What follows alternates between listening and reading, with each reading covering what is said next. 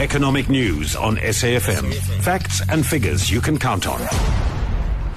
And we're now joined in the studio by research analyst Fundiso Nkutla. Very good morning to you, Ms. Nkutla. Let's take a look at what came out here. PPI came out yesterday. What do the numbers tell us about the climate in South Africa, the economic climate? Okay, maybe let's just first start with what does PPI tell you? And PPI is an indicator of price pressures in the production sector. It tells us about changes in the cost of production. So if you can give an example, you'd say it's like the CPI for the production sector. And why is this important? It's so important because of the linkages that it has to consumer prices.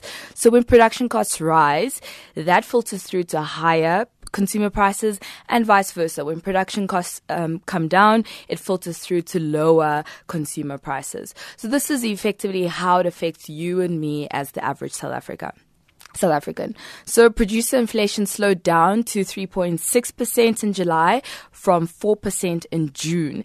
And what these numbers tell us about the economic climate is that it slowed because of lower food inflation, and food inflation makes up about 34% of this basket. Another factor which contributed to the slowdown in PPI is lower fuel inflation. So as we've been hearing a lot in the news, food inflation is coming down on the back of good production in the agricultural sector. So this is it's a nice positive for South Africa. And as a result of the drought caused scarcity. So now it's the end of the drought, which means that activity and output has increased.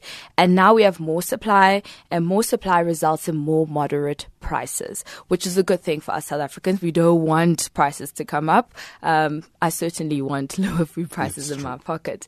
So if we just look at the outlook for the rest of the year, crop estimates suggest that South Africa will record one of its largest major crops recorded in 2017, and this should keep food prices in check. And as I said, it's a major contributor to PPI, and PPI links to CPI, which is great for us. And then if we had to look at what is the risk to this upside and this positive outlook that we're seeing for the PPI, and this is the Rand. And why the Rand? The Rand is a major driver of prices in South Africa because a lot of our prices are attached to international prices. So for example, if I can give the listeners is if the price of maize is set in dollars, and if the Rand depreciates and dollar prices either stay steady or they increase, this will result in an increase in lower prices. So the Rand is a key critical factor in the prices in South Africa. And the Rand, as you know, has been volatile up until this point, and we don't expect that volatility to decrease as the year goes by. So what are the implications as a total? Just to conclude, so we know consumer inflation has been coming down. Now today we're speaking about PPI is coming down, and this all affirms the SARB's decision to cut interest rates in July, and now it supports the view that the SARB may reduce interest rates this month in September, which is another positive for South Africans. I'd be so happy paying less on my bond, paying less on my car. It will be a relief to our wallets, won't it? Yes, certainly it will. Now, let's still looking at the PPI and the picture that you painted.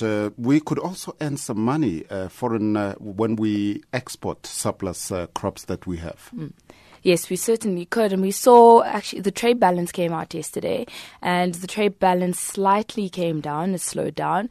And what we saw is that on the export and the import side, they've both reduced, and it's mainly as a result of the minerals and the mining sector that impacted on the trade balance.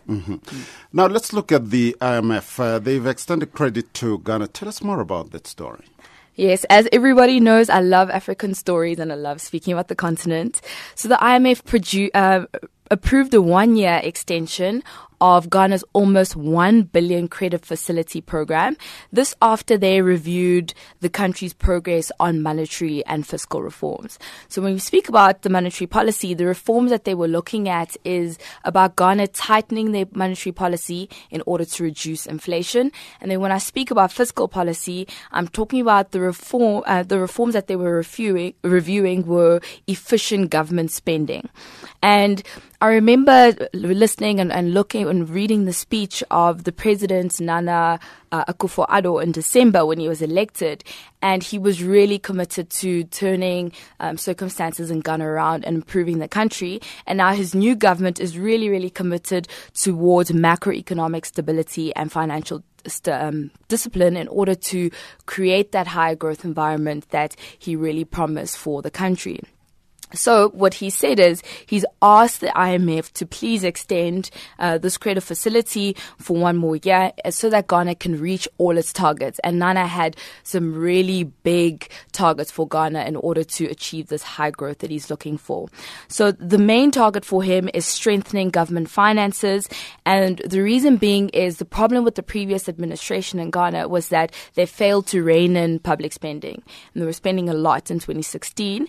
And revenues were decreasing. This was on the back of lower oil prices and gold prices. So all of this resulted in a widening of their budget deficits. And in 2016, Ghana's budget deficit was at a whopping 9.3% of GDP. So this is really, really massive. And they need this money from the IMF to close this gap and to plug in.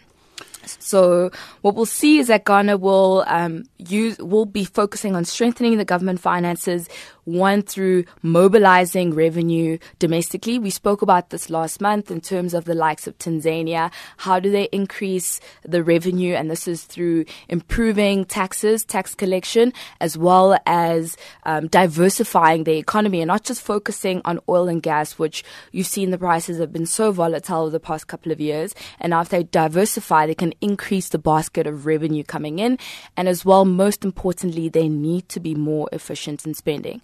So this IMF money is really going to create certainty for Ghana and the market. And we know the market loves certainty. And it will inspire, of course, confidence on the continent. Yes, it will.